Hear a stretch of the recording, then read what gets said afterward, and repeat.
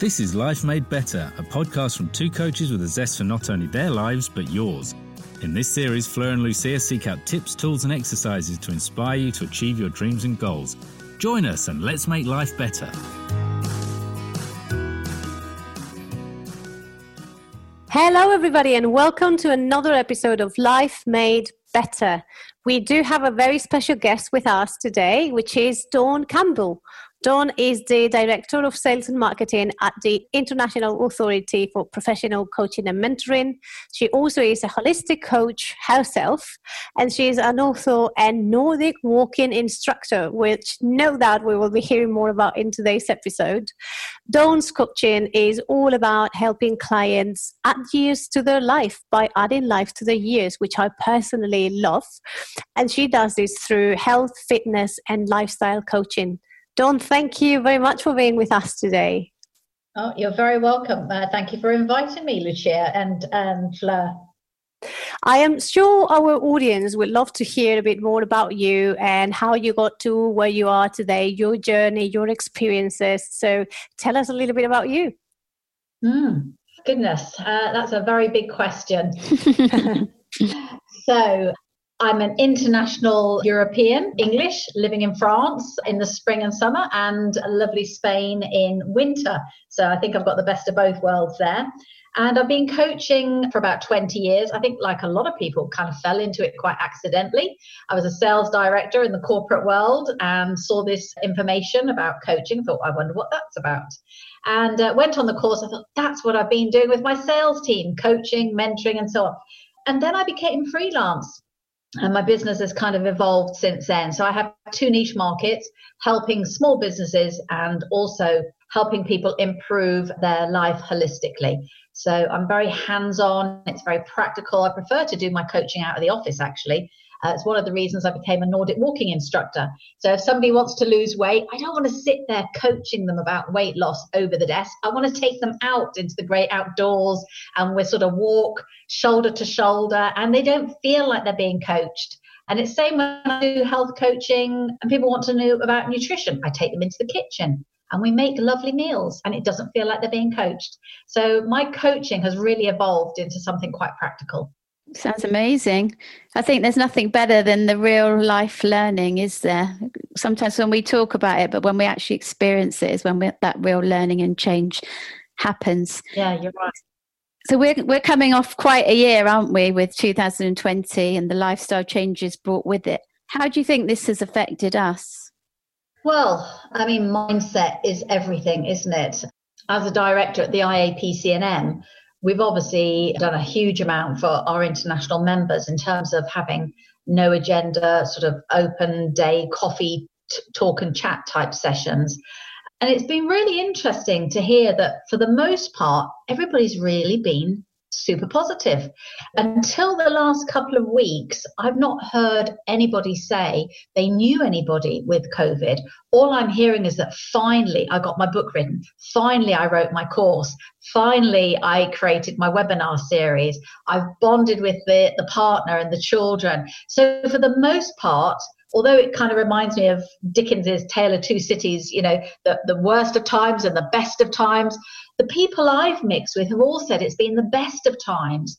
But just recently, in the last couple of weeks, I think things have got even worse. And we're very conscious of the fact a lot of people are grieving, not just the loss of a loved one, but loss of freedom, loss of income, maybe even loss of accommodation, loss of business opportunities. So it really is two sides of the same coin. And it's been very, very hard for some people. And so we need our health and we need a positive mindset now more than ever. And unfortunately, I don't think by the end of January, after the sort of amnesty over Christmas, things are going to be very much better.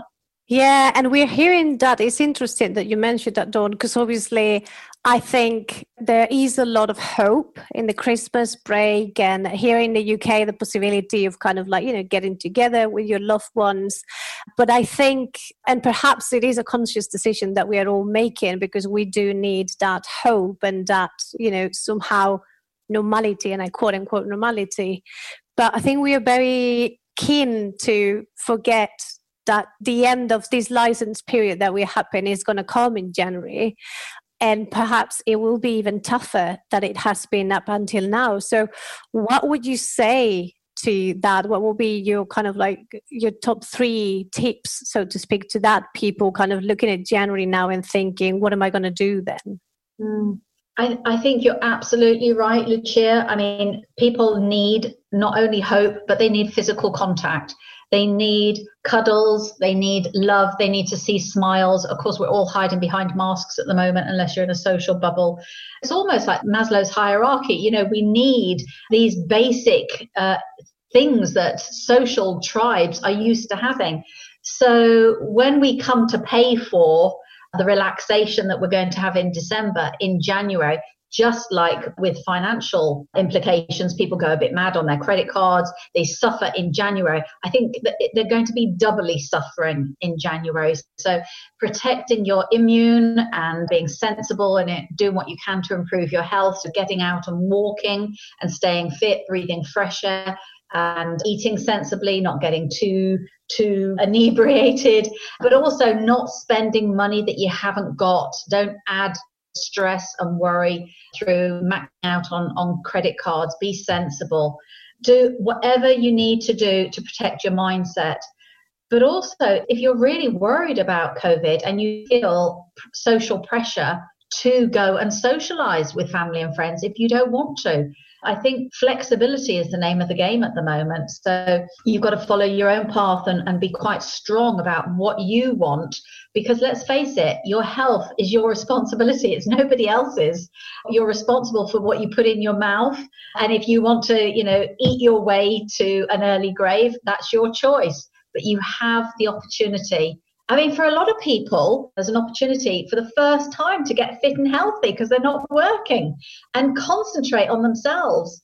But a lot of people have done the opposite. They've sat on the couch in front of the TV, eating lots of food, comfort food, because they're depressed.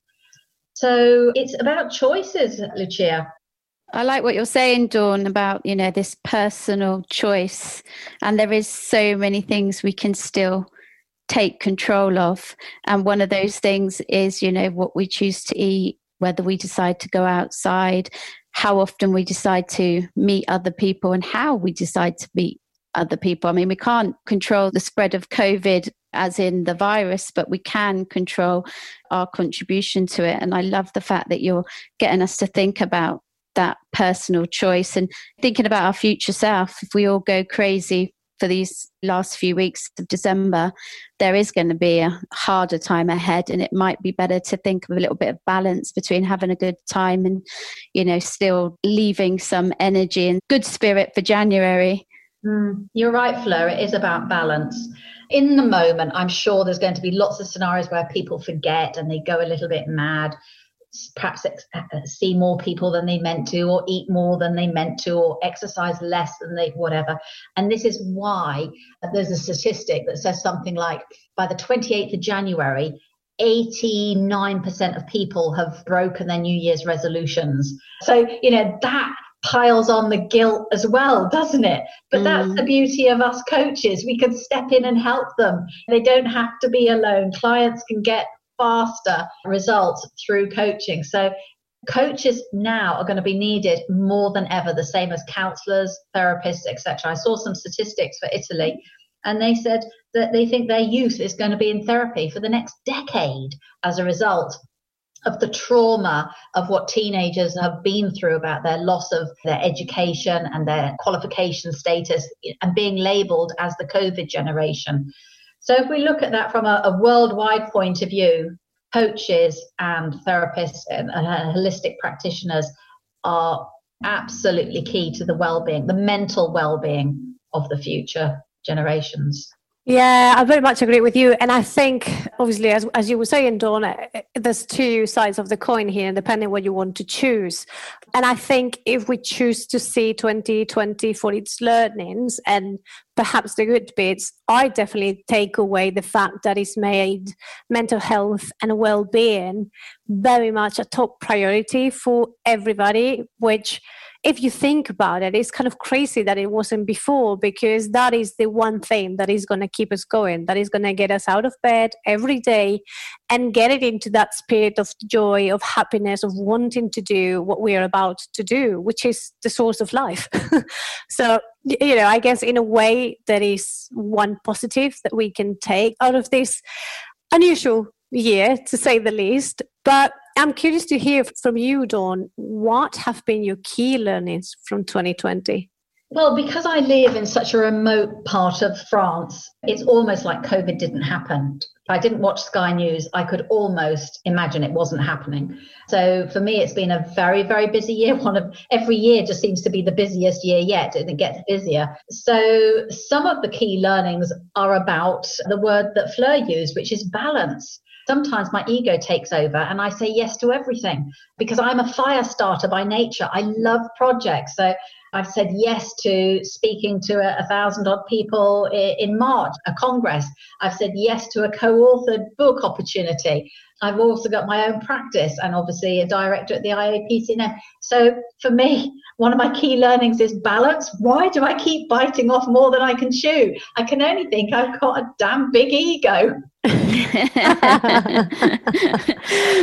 What a first for, helping more and more people, Dawn. Perspective once more. Yeah. That's very kind of you. Yes, thank you. I'm kind of like Tigger. I get very, very excited about all new projects, and I love working with other people. I went through a period of doing a lot of work on my own, and in this last decade, I've come to value joint venture opportunities with people like yourself, whether it's putting a workshop together or a podcast or a book.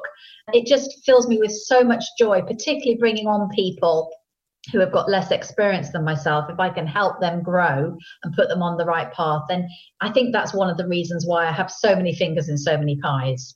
Yeah, I think that's one of our main learnings, isn't it, from this year, about how we need each other.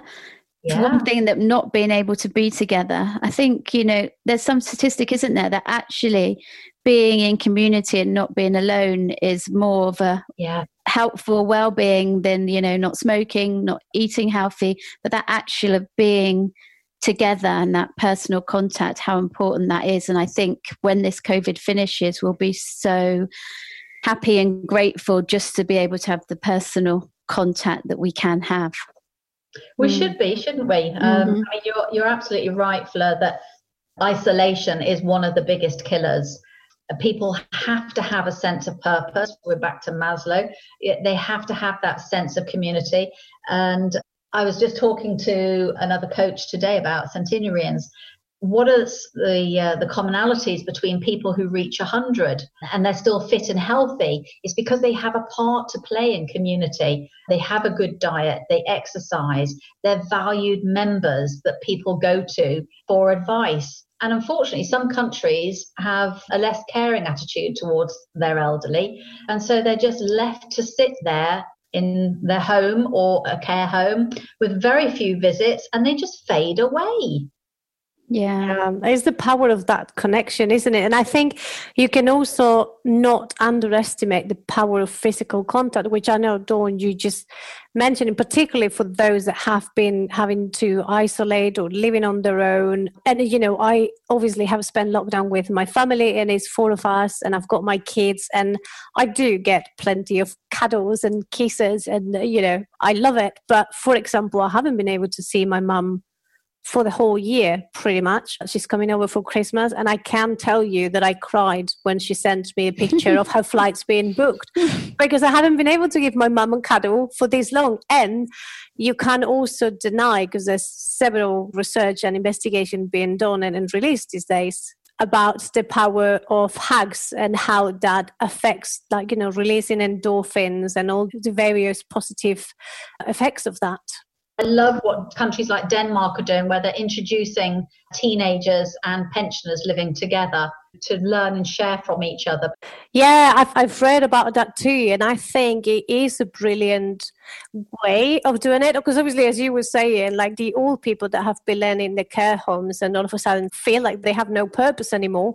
I think by pairing them together is such a brilliant move, because obviously to those old people, you're giving them a sense of purpose once more, because they've got somebody else around and perhaps somebody to look after.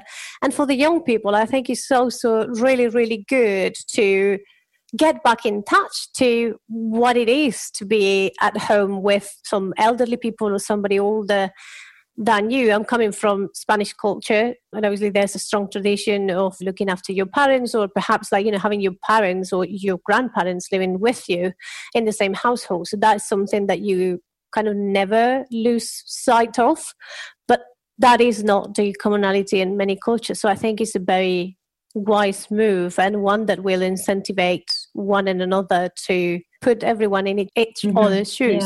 Yeah, definitely. So Dawn, I'm just wondering what gives you that strength and inspiration to push on, because you seem to do so much, and like you said, you're older and wiser, but you're still motivated. What's keeping you with this strength? You're right. I'm very motivated. I'm extremely driven. I think firstly it comes from a very strong work ethic. And secondly, a curiosity, I suppose, about our potential. I feel there's so much more I can achieve. So I just challenged myself, and it finishes next Wednesday, how to write a book in 90 days. So a 90-page book in 90 days. And there's been a couple of times in the last 14 days I thought, why am I doing this on top of everything else? But I just wanted to see, can I do it? Is it possible to write a good quality how-to book? And I thought it will be a book on how to write a book in 90 days, because that's what I've done. And I write books and I edit books. So I thought, let's put this learning into a book and help more coaches, because a lot of my clients are coaches who are starting out and they're in that sort of first 2 or 3 years. And I don't want them to make this mistake that I made of thinking, when I'm an expert, when I'm fully grown up, when I've got enough adult material, I'll write my own full-blown book.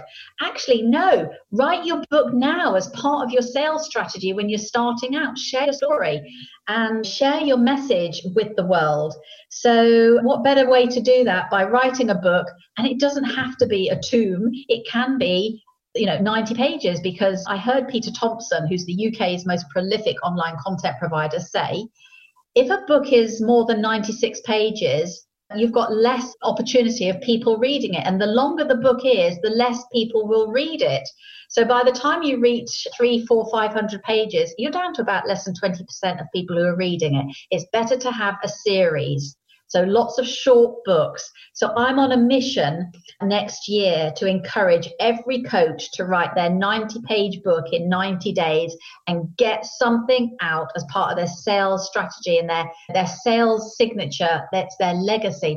There's so many benefits. So, I can't even remember what the question was. I got so involved in why this book is important for all coaches. I love the fact that I asked you about where you get your strength and inspiration from, and we didn't even need to know. We just heard the motivation and spirit definitely was there anyway. And I love the fact that you said about curiosity of what you can do, because that's one of my big believers. It's like, just get curious about what can you achieve, instead of letting that fear always get in of, like you said, about I'm not the expert or I don't know enough yet. I mean, when is enough? So that curiosity of what you can achieve at any time is such a amazing belief and space to come from, isn't it? And I don't think we ever get there, do we? No, but that's the beauty of it, isn't it? That there's always something else that you can do. There's always something else that you can learn. I think if not, we will become dull and bored. So it's always good to have, not push yourself too far. This is something that Fleur and I are teaching in the course that we're currently running. Like, step out of your comfort zone, but don't get into the panic one. Keep yourself in that stretch one where you're feeling like, the challenge and that excitement of doing something else, something new, something different to keep you going. That feeds that, what else can I do it? To feel that excitement. The minute that you're feeling a bit panicky, then perhaps take a couple of steps back. Another example that I can give you, and it's a completely different type of example, is as a Nordic walking instructor, I want to take people out of their comfort zones. So if I take my example with my sister-in-law, I want to do the Santiago Compostela walk. I'm desperate to do it. I can see you lighting up there. Have you actually done it, Lucia? I have not. I've witnessed my cousin going through it and kind of being part of his journey, but obviously coming from Spain, that's truly alive in our culture. So, well, I want to do it, and I want to be able to say to my corporate clients, you're jaded, you're overweight, you've got limited creativity because you haven't breathed fresh air and got out there. Join me on that walk at any stage. You'll lose weight, you'll get fitter, you'll get in touch with yourself, you'll have some coaching while you're walking, because walking enhances the coaching experience. So I thought, we'll start small, because not everybody wants to jump in and do that one. So I'm doing Hadrian's Wall next year. And I've said to my sister-in-law, who keeps saying, I need a bit of a challenge. And I said, look, if you could do 84 miles Hadrian's Wall across the country, imagine, and I'll give you a certificate. Imagine that sense of achievement you have. So, but I've also had to say, if at any stage in the walk you say it's enough, because there are plenty of pubs, you can jump in a taxi, take my rucksack, and I'll eat. I love you. I love you took the stress out of it. You took the stress out of it, for sure. Absolutely. I don't want to frighten her. I want to motivate her, and I want her to challenge herself so that she feels really proud. As a granny, she's a role model for her children and her grandchildren. But if she was too frightened to do it, she might drop out at the last minute. So I have to build in that safety net for her. Yeah. But what I'm loving hearing is two things. On the one hand, it's obviously providing that motivation and inspiration and painting that picture of this is what you could achieve, which obviously it is an amazing side to be thrive about. But the other bit that I'm hearing throughout is also a sense of managing expectations, which I think is something so important as well. Knowing that what you're going to get into and be realistic about those goals, because sometimes, and as coaches, we see that if we set something too big without managing how you're going to get there, that's when the disconnection happens. And I think it's something quite useful and quite important to do. And I'm loving that, you're setting that bar and say like, look, you're going to achieve this, but if at any point you think X, Y, and Z, jump in a cab, get my rucksack, and I'll see you at the next stop. Dawn, you've obviously been coaching for 20 years, and we still are finding that coaching is not as well known in the UK. It's much more recognised in the US. Why would you say that you would recommend someone working with a coach rather than a therapist? I think one of the key things is that when you work with a coach, we're very results orientated and future orientated. So we're not too worried about why you've put on a couple of stone or why you're unhappy in your job or whatever the scenario is. All we want to know is, where do you want to go? How are we going to get you there? And it's very empowering, because we're not doing the work. The client is. So as long as we've been well trained and we're professionally accredited and we're conscious about working with our clients' well-being, we know that we're not going to self-disclose and give them the answers, etc. That's not to say we're going to let somebody struggle if they really can't work it out for themselves. There are lots of tools and ways around that. But the fact that a client leaves a coaching session usually on fire and can't wait to go out and buy some trays or a hardback book to list their actions or to clear out their fridge or whatever it is, they feel excited or should leave a coaching session feeling excited, really looking forward to coming back to you at the next session to say, right, I've done this, because you've broken it down into bite-sized chunks. I've done those 3 steps. Right, what's next? So they get their results faster than they could on their own. That's a beautiful way of putting it, Dawn. So we've got a couple last questions for you. So can you sum up in one sentence how you made your life better? Oh, how did I make my life better? Again, I think this comes from maturity, because I wouldn't say this probably in my 30s or 40s, but as I'm approaching 60, I think it's about being honest with yourself.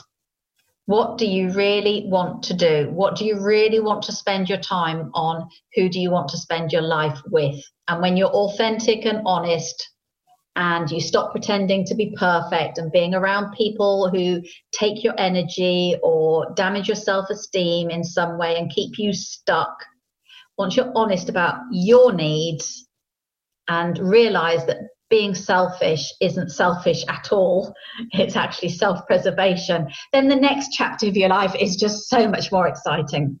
Yeah, I love that. And that's what we do as coaches, isn't it? We help people with their vision and their values and get them on their track. It's not about what they're expected to do, but what is best for them. So thank you, Dawn, so much for coming today. It's been delightful. Can you let people know where they can find you?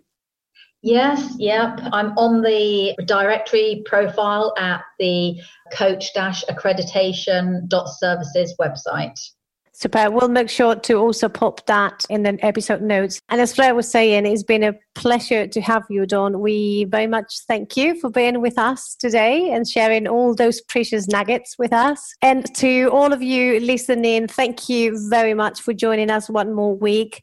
And please do share the love. If you think anybody would benefit from listening to this episode of any or the other ones we've got available, please do so. Share the episode, subscribe to it so you get notified when we release a new one. Leave a review if you've liked it. That will help us in keeping our iTunes status. And thank you very much for being with us one more week. We wish you all the very best and we hope to see you again next week. Have a great one.